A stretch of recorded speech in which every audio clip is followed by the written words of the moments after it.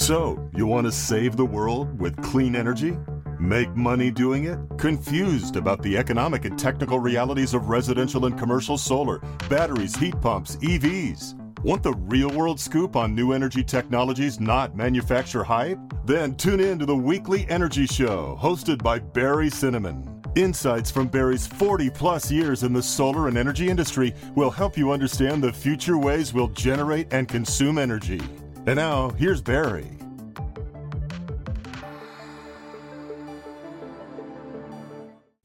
Welcome to this week's Energy Show. This week, we're talking about new utility electric rates and how solar and storage will dramatically reduce your utility bills.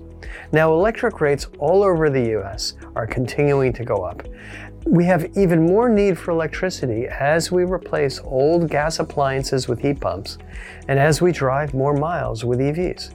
Now, the only solution to minimize your bills is to generate your own reliable power with solar and storage.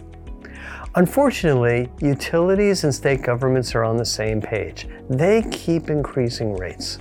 And unfortunately, we also have many blackouts and fires caused by utilities. So two things. It's important to plan for using more electricity, as we mentioned, it's inevitable, and plan for ways to keep that money in your pocket instead of writing bigger checks to your utility every single year. Now, all around the country, utilities have rigged electric rates to maximize their profits. The more profits utilities make, the more bonuses their executives receive. It's unregulated capitalism. I get it. Here's how utility rates work in California and many other states around the country. The red line on this picture is basically your home's power usage. You use a spike of power in the morning when people wake up, make their coffee, kind of maybe turn on the heater, the air conditioning.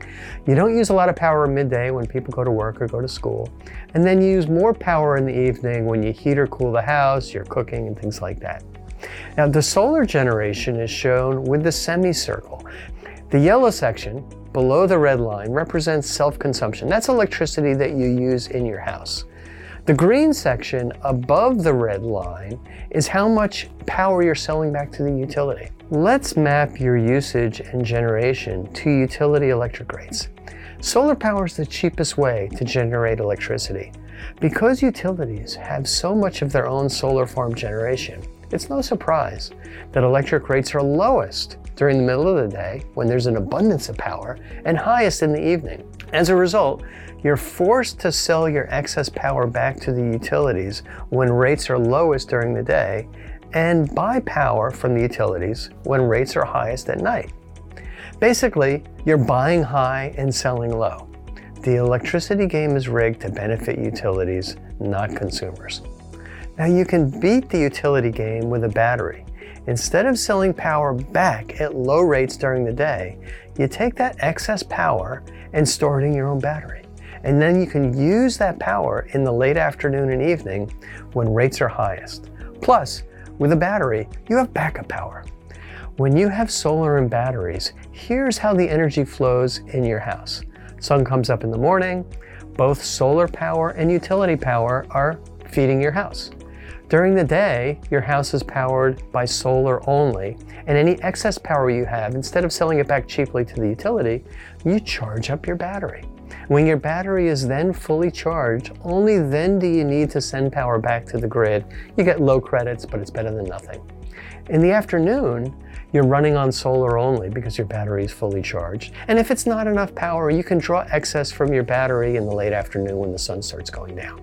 At night, obviously, no solar, that's when you use your own power in your battery, instead of power from your utility when the rates are most expensive.